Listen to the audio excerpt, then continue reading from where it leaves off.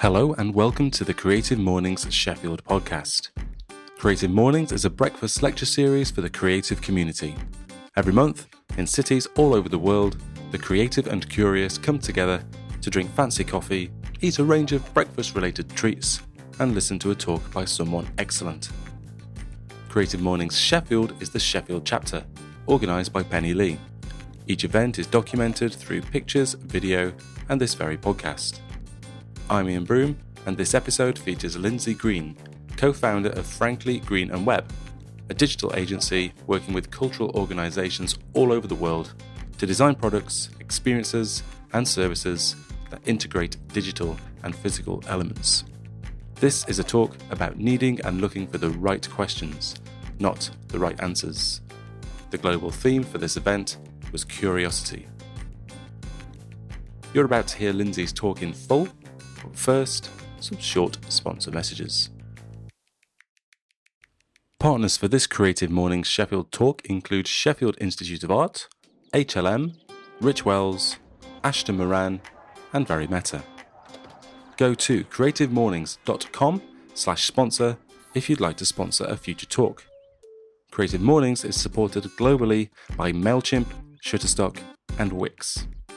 If you want to listen to the Creative Mornings Global podcast, head to creativemornings.com/podcast.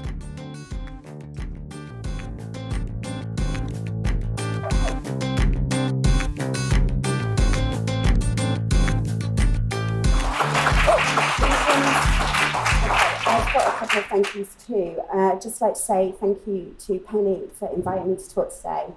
I'd like to thank, and also not thank right now, Catherine for suggesting that maybe I should talk. And also my colleagues Alison Webb, so aka Frankly Green and Webb. Alison's really inputted into this talk in terms of what kinds of things we should be covering. And Annie, who's been handling objects over there, she's my colleague too. And finally, my husband here, Johnny, he's listened to this talk probably about 12 times, so thanks for his patience and notes. Annie, she just stuck some cake in her mouth.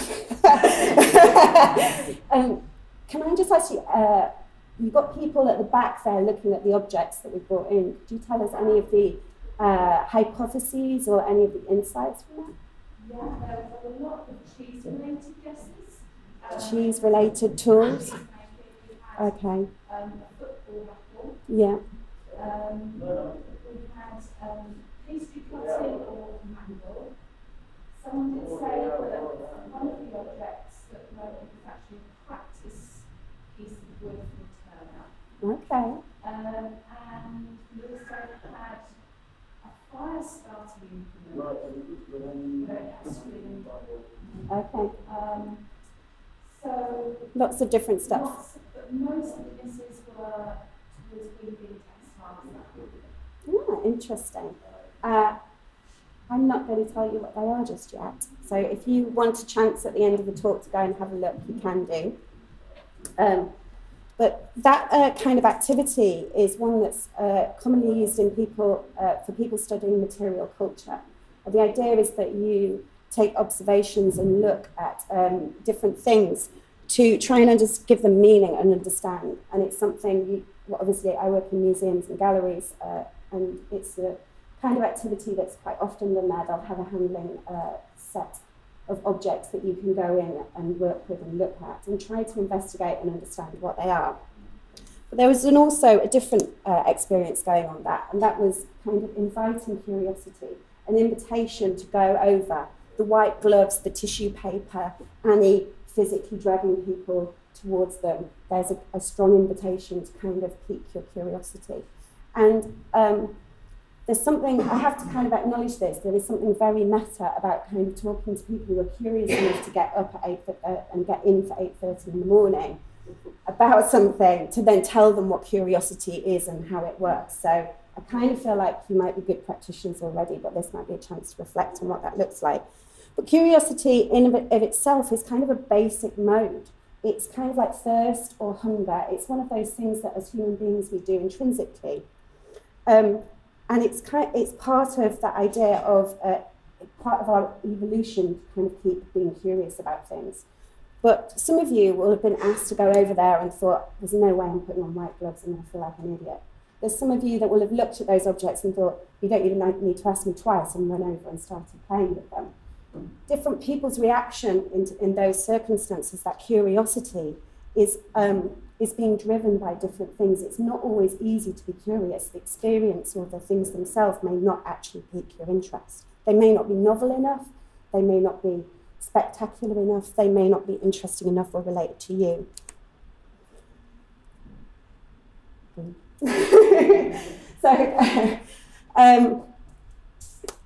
We created Franklin Green and Webb about 8 years ago now. Alice and I have been working with museums and cultural organisations. I'm going to probably use the terms museums rather than the word cultural organisations because it's a mouthful, but that's what I mean when I'm talking about them.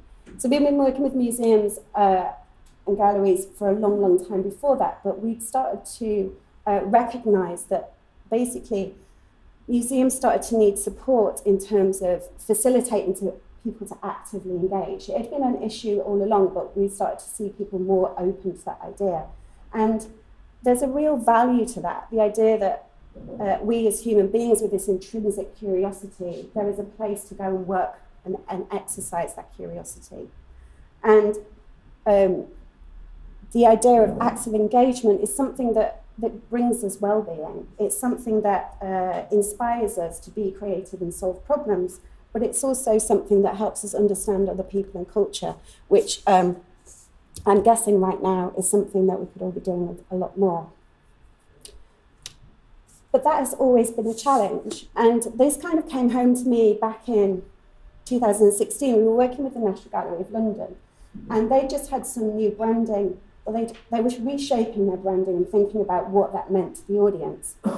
And they wanted to implement that branding and look about how that translated through to the physical experience, what that actually meant and felt like when people were in the space.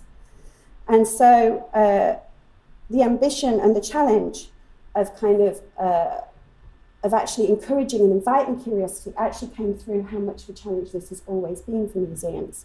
Because back in the 1800s, the National Gallery was started because, there was the realisation that the UK had no National Gallery, and lots of the other European countries did.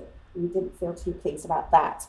But also there was a kind of movement to be more civic, to bring together and give people more access to education and to give people more access and opportunity to... That's not like a fact alarm. This is where we're incorrect. And so the bullshit sound has gone off. Okay, so the idea that basically the National Gallery was kind of set up with the aspiration to improve people's lives. Actually, the location that it sat in Trafalgar Square, to the west you had rich London, and believe it or not, to the east you had very, very poor London. And it was specifically sat there to give access to these two audiences. And basically the idea was that all classes would be accepted. And the aspiration was that with free access to fine art, we would all become better people, we would become more improved. And basically that happened. If you imagine that during that period, like we're so used to visuals around us, we look at this room in itself.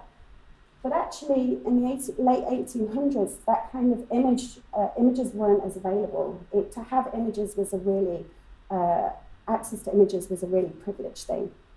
So they opened the doors and people turned up.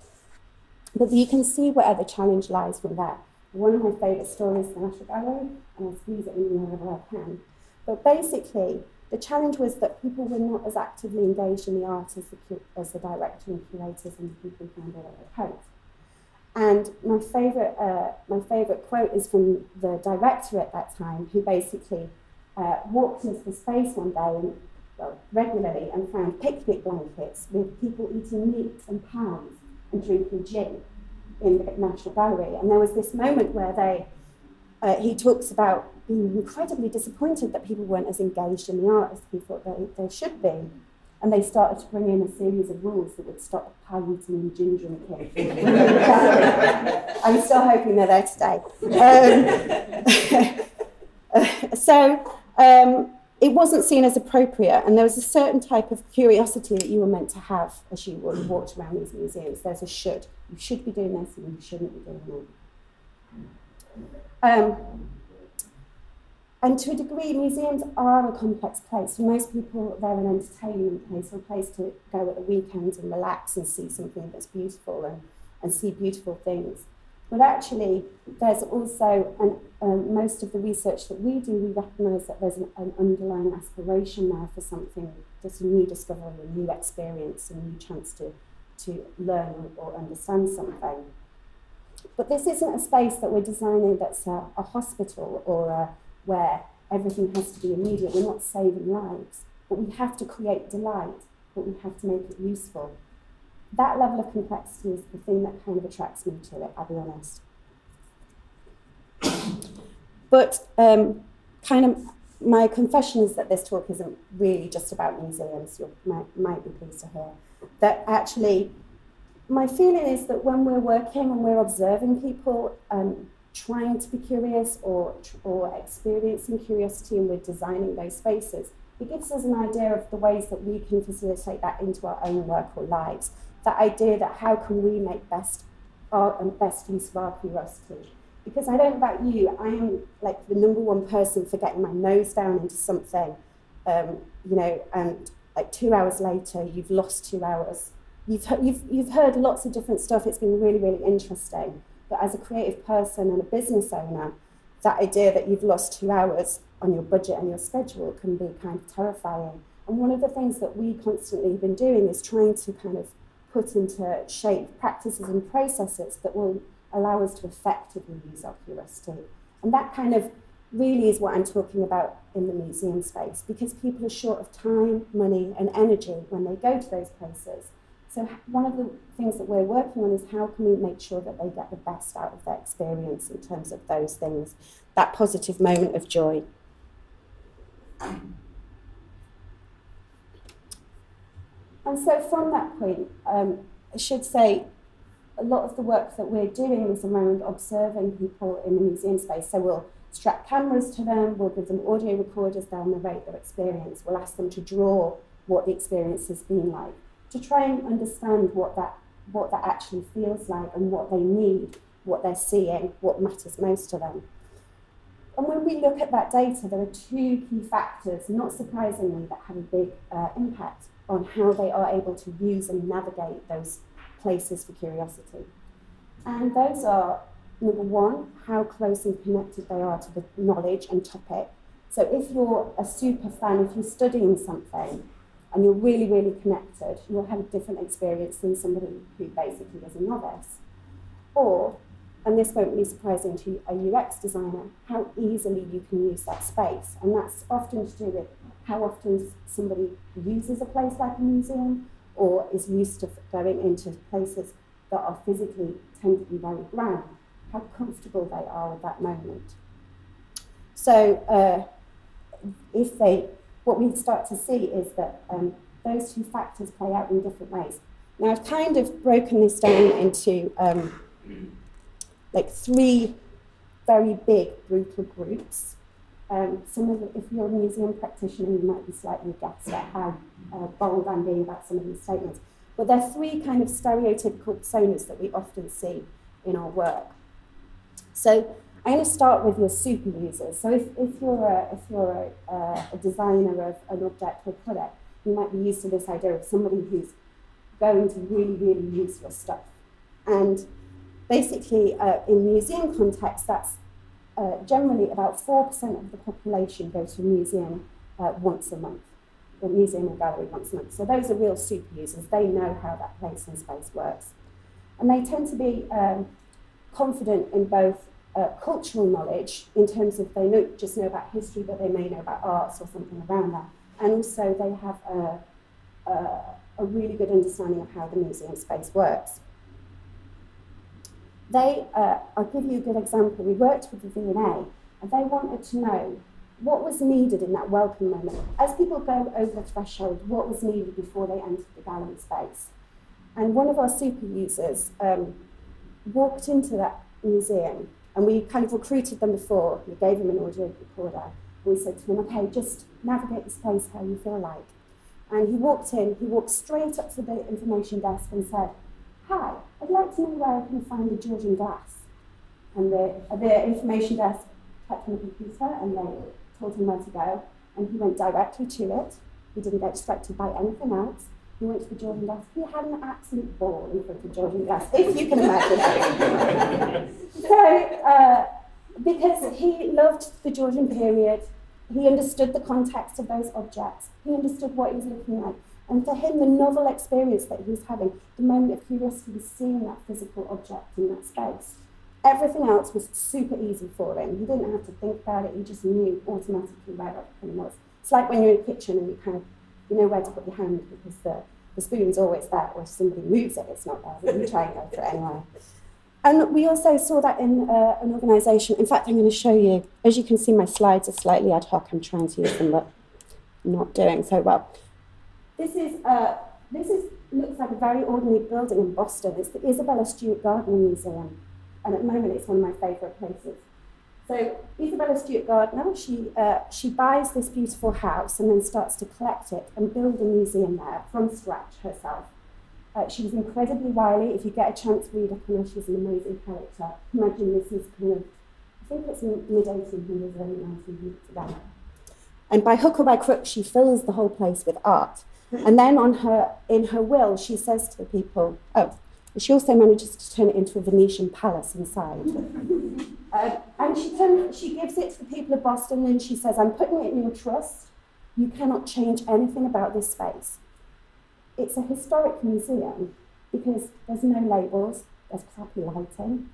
The way that the objects are maintained is incredibly difficult. And she said, don't touch a thing, else it all goes to the Massachusetts University.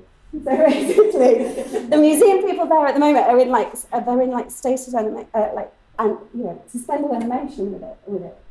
And what you have is, of course, from this place, it doesn't look particularly fascinating. But if you know what's inside, it's an amazing place to go to. So our super users who tend to be of a certain age and a certain type of person in Boston, they know where to park, because the whole thing is it's not modern design, so it's really hard to queue in, it's really hard to get tickets, you need to know where to park. The food place is really hard to get into because it's so small. They use the place like it's their own. They know exactly where everything should be, and they find it really, really easy to use that space. First-time visitors come through and they have this moment of wow, but up until that point, it's been really, really hard work. And so what the research started to show was how exhausted people got really, really quickly into this bit, which is the fun bit. Like, this is the bit that everybody wants to spend time in. But also, if you're coming as a first-time visitor or a novice visitor, it's really hard to understand it as a space, because it's when we spoke to people, they're kind of going around and they're basically doing what we all do when we're going to someone's house and looking at objects and thinking, where's that from? How did you get hold of that? Ooh, what? Look, why is this? Why is that? And it's actually a museum. It's not meant to be. They also hold yoga classes and stuff in this. Can you imagine having access to this space? Choral concerts, it's brilliant. So that is your super user group. They're able to physically use that space, and that opportunity for curiosity is defined and shaped by their ability to do that. The second middle group, I'm guessing might be quite a few people recognise this in this room as well. It's a group of people who probably go to museums on a regularly basis. It's not something that they're doing all the time, but if there's something good on, they'll go and see it. If they are in a city, there's more than likely to go to a museum that's there, that kind of idea. They're slightly more confident. But this group don't tend to have as wider and deeper knowledge, perhaps, as those super users, because they're not consuming culture in the same way. And in fact, kind of what they tend to enjoy doing is hurling themselves into a museum experience and figuring it out as they go along, because they can do that. They feel confident enough in that space to kind of understand it. And also they have probably a few more hooks. So if we, this idea of Velcro is one that I can't kind of let go of, but basically, if you imagine every cultural thing you kind of come into contact with, or an object or a story or something, you create a little hook onto yourself. And as you walk through a museum or gallery, each object that you're seeing has little loops. And if you have a story that clicks onto that loop and you can tell that it's there, you'll get stuck to it and you get engaged. Most super fans are walking around like head to toe in hooks, basically, like they're human Velcro.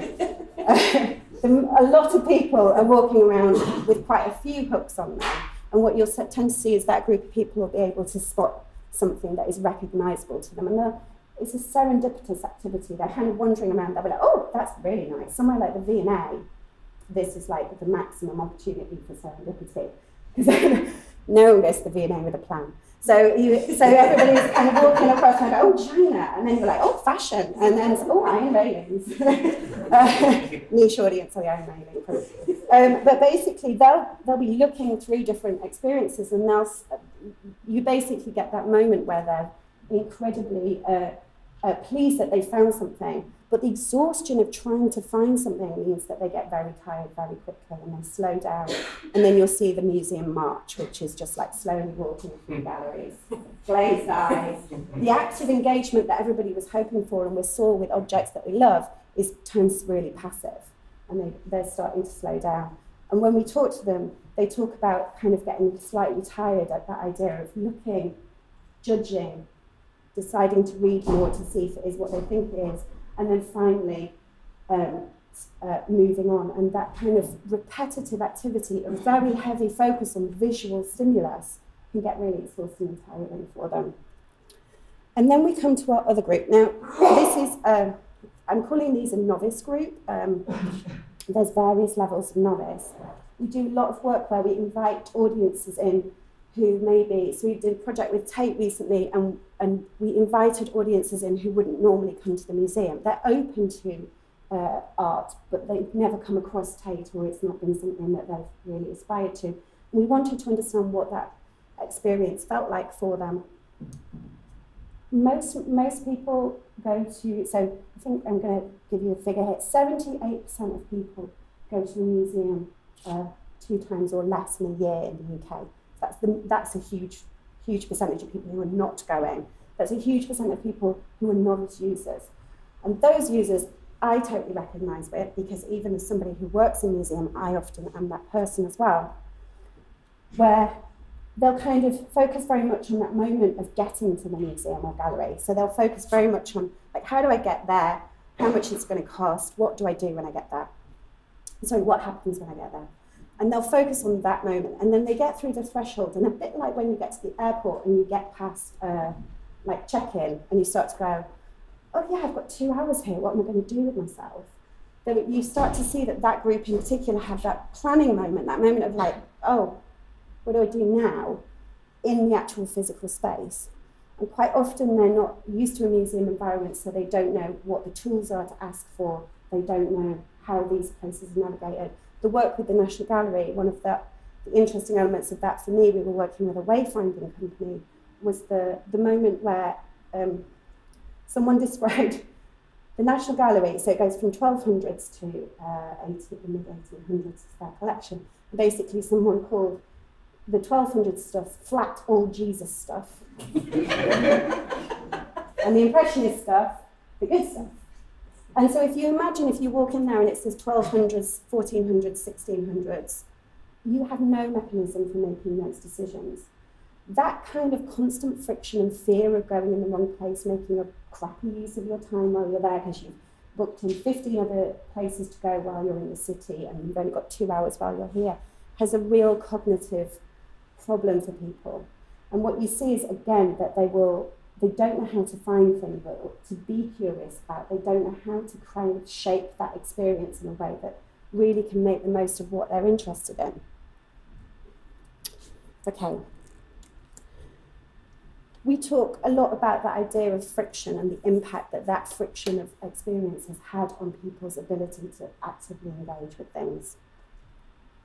Museums, like a lot of things, are designed by superfans for superfans. If you don't know who your audience is, you start to use your own experience. And if you use your experience, you're only going to attract and make something that is useful for people who are just like you. And so a lot of our work is around giving those audiences a voice within the space, but also helping people to design something that doesn't look like it's something for them.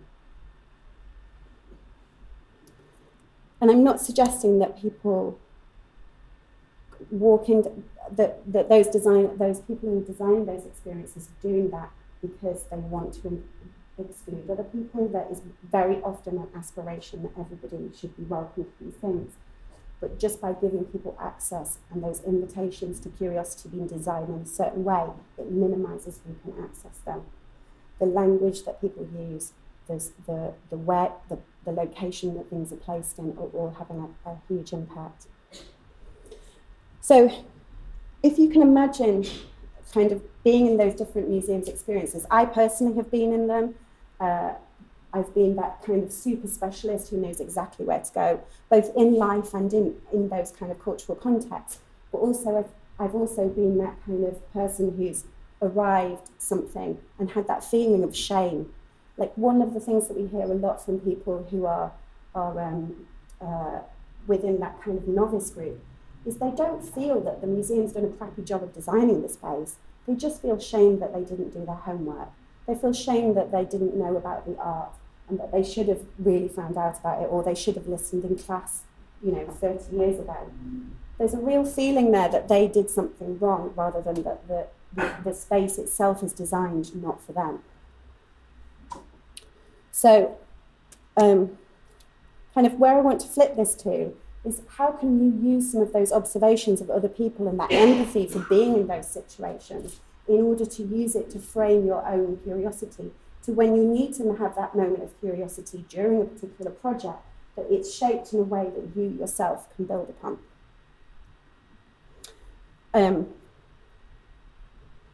So, heartily skipping through other slides that I created. I just put, Alice and I sometimes think that's the two of us. What you need to do with that museum is. Okay, so to be open to new experiences, you need to feel safe and confident. Think back to that novice experience. You are in that space and you need to feel welcome and you need to feel like you're meant to be there and that you can do this and that there is stuff in there for you. So in museum terms, actually, what that is giving people permission to feel it's okay not to know stuff. And there is these are places of curiosity that do not acknowledge that when you walk in that space, you might not know what's in there already. Offer reassurance that people, and the idea of, we talk a lot about offering people reassurance and offering them the right tools at the right time. Interesting for museums, we're working with physical space, so actually creating a moment where people can actually say, okay, I'm ready to be curious now, needs to happen in the right place. If you look at the physical spaces, a lot of these old Victorian buildings were not designed for that moment. They were designed to literally kick you straight into the galleries. There was something special about being able to go to the National Gallery and see a Van Gogh painting when literally you were stood feeding pigeons in Trafalgar Square 3 minutes ago. That is something that's been very important about our culture. But it also means it is a really challenging moment if you're not expecting to see a Van Gogh's painting 3 minutes off Trafalgar Square. My favourite example of this is the Chicago Philharmonic Orchestra. And they did a really interesting thing. They used data to understand who that audience was. And they captured, when people bought tickets, they captured first-time people. And when they saw that first-time person had entered the space, on the tablets for the visitor assistants, they would basically, it'd be like 10-4, Lindsay Green is in the space, she's a first-time visitor, she's on seat 23A. That sounds very sinister. It wasn't like that at all. It just literally popped up. So they'd go to 23A and say, oh, you've booked a ticket that's really cheap. Really cheap. You've booked a ticket that's in a difficult situation, a difficult place, you can't see. Because that person, it was their first time visit. They were trying to manage risk by, would they like the piece of music, that kind of thing. So they tended to buy really cheap tickets. and they were in places with like short leg room, they'd go over to that person who was a first-time person and say, come on, let's go to a seat where we've got a free seat down the front, let's go into that seat. And they'd put them into a seat that was a better experience. They'd build their confidence in that moment, and they'd feel like, we know you're a first-time visitor, and don't worry about it, we've got you covered. What a compelling moment that is.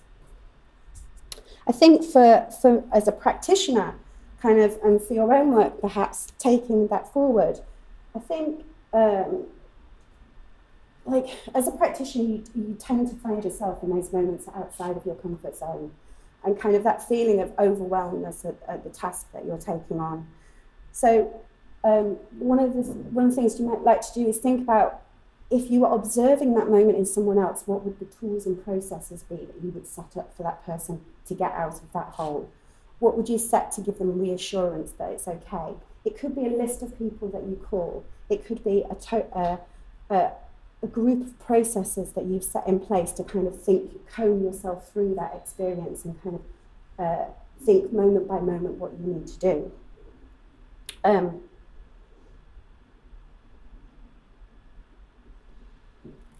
the other thing to kind of take at that moment is really understand what is the real risk that you're actually facing.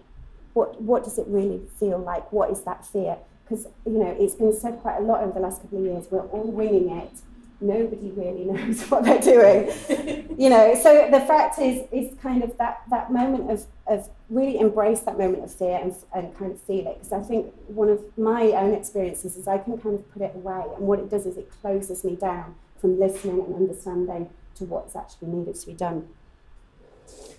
The next one, the idea of to focus your curiosity effectively, you need the right question, not the right answer.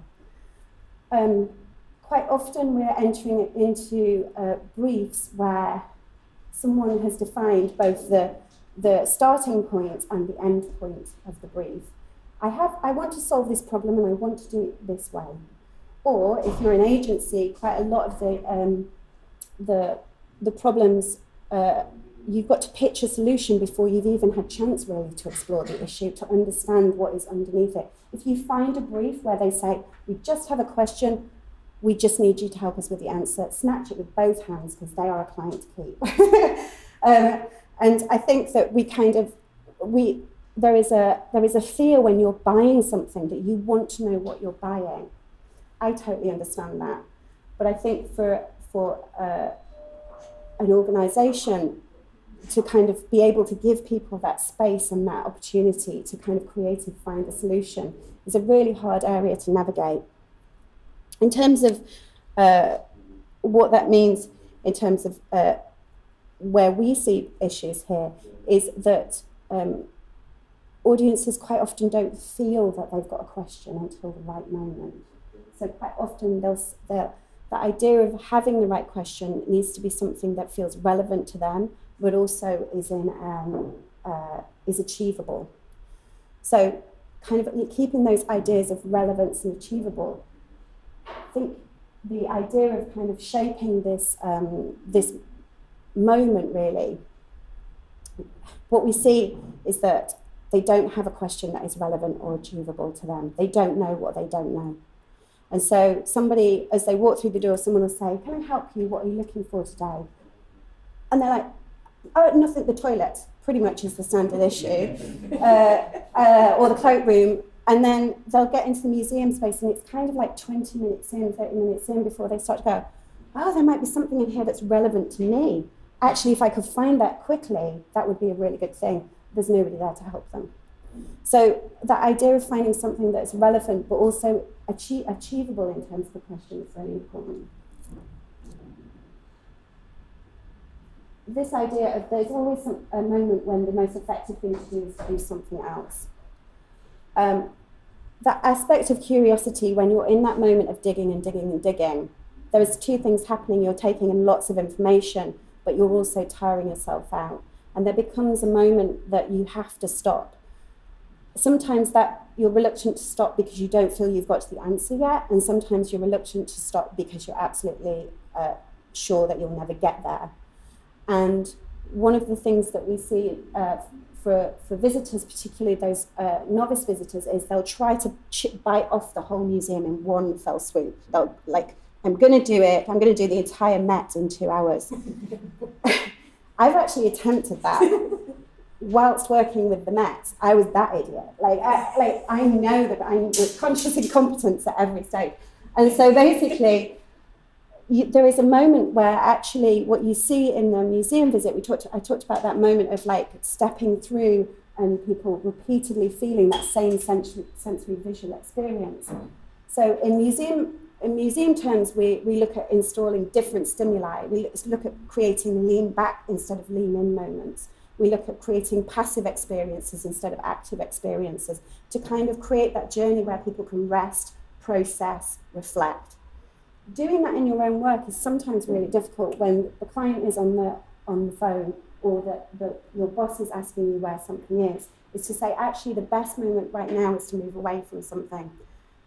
We all know there is a danger there that you then don't go back to it. But what we see in a museum terms is there is a chance for people to refresh themselves and come back to be active about it. So those are kind of my 3 top tips. So just to kind of go back what I've been talking about, the idea is that as humans, we are all curious. That is one of our intrinsic things that we have to do. But in order to use it usefully, we have to take care of it and shape it in a way that we can exploit it at the right time and make good use of it. And that, to me, one of the 3 key things that we see in terms of doing that in the physical environment is to create a safe space for people, either others or yourselves, to feel vulnerable. To allow them to build confidence and skills and allow them to feel like it's okay to fail. Focus the question. The next one is focus the question and really create a safe space to explore into. That idea of asking the right question and not the right answer. The idea of having something that is relevant to you, that is achievable, and the edge of that sandpit being those kind of pointers will give you a safe place to play in, but also keep you motivated at the most challenging time. And finally, novel experiences, that idea of having something new to experience constantly is an amazing opportunity. It fills us with joy and it brings a great deal to us, but it can be overused. And at that time, look at how you can approach something differently and come at it from a different angle.